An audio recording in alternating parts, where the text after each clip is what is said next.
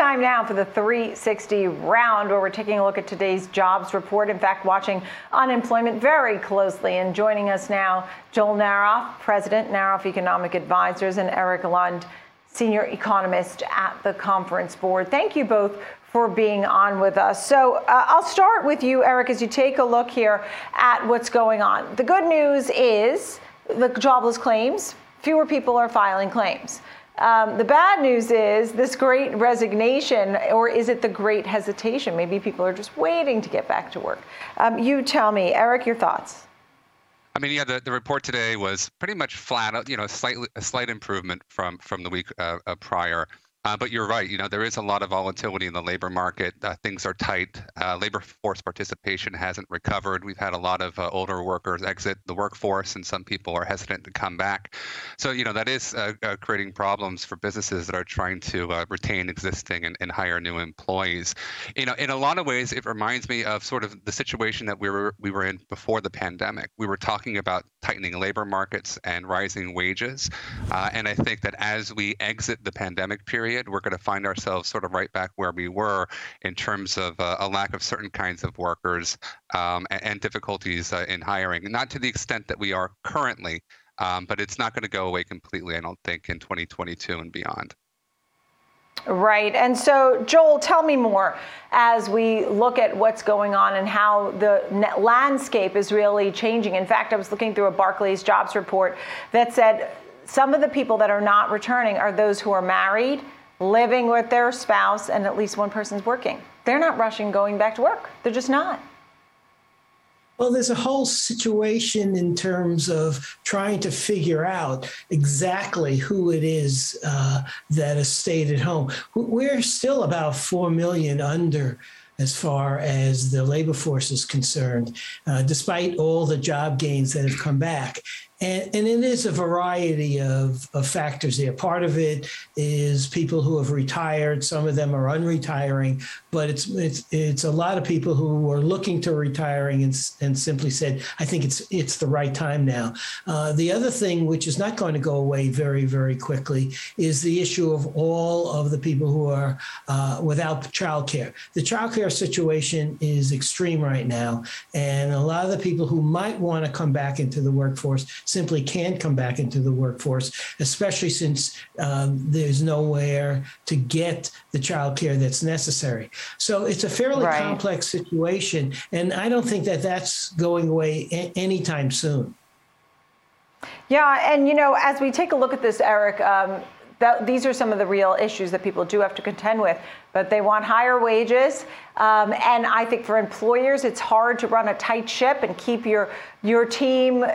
Just people are changing and moving and quitting, and the days of working somewhere for 25 years seem to be over. Eric? No, I think that's right. I mean, but we saw that really taking place prior to the pandemic. The rising wages are bleeding into other parts of the economy as well. We've seen 30-year highs in terms of some of the inflation numbers that have been coming out recently. And the rising wages and labor force dynamics are playing a role there as well, in addition to some of the supply chain bottlenecks, of course, that we've all been reading about at the ports. So, really between the labor market tightness, the improvements that we're seeing in a lot of these numbers and high inflation, there are some interesting things on the horizon for 2022, especially vis-a-vis Fed policy.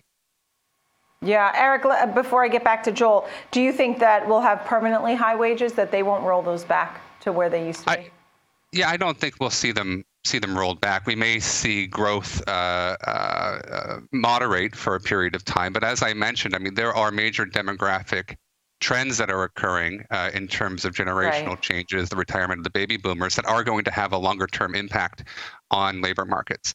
So, we may see a lull in terms of the growth rate in the medium term, but longer term, I think we'll continue to see those demographic trends play a role in terms of driving a longer term elevated wage growth. So elevated wage growth, people are getting back to work. Joel, what's your prediction for the next year or two or three as far as what's going on here with our labor force? Well, I'm actually, taking the view that the churn we're seeing, the great leaving, as it's being called, is positive. For some strange reason, during the whole last decade, the fear workers had of quitting was enormous. The quit rate did slowly begin to rise over the decade, but you got to think about it this way. The churn that we're seeing is really moving people out of jobs that they probably really didn't want to be in for a long time into jobs that hopefully they're more productive in. So yes, wages may be rising and we may have higher compensation issues, but the productivity gains we had over the last decade were pathetic. And this is a chance to reinvigorate the workforce, and businesses who may be having higher compensation costs may be offsetting that through higher productivity. That's my hope as far as this is concerned. So I'm not negative about this whole idea of seeing a huge number of people quitting. Yeah. All right, I have 30 seconds left. Final thought here as we take a look. Eric, going forward. Going forward, I think that we'll see maybe a little bit of choppiness in the job numbers between now and the end of the year. I think that's a function of some of the holiday effects, but continued progress into next year. Inflation is not going to go away as quickly as we had thought it would. It's going to stick around into early next year and really even through the end of 2022. We'll see the Fed start to ratchet up rates, but that'll be.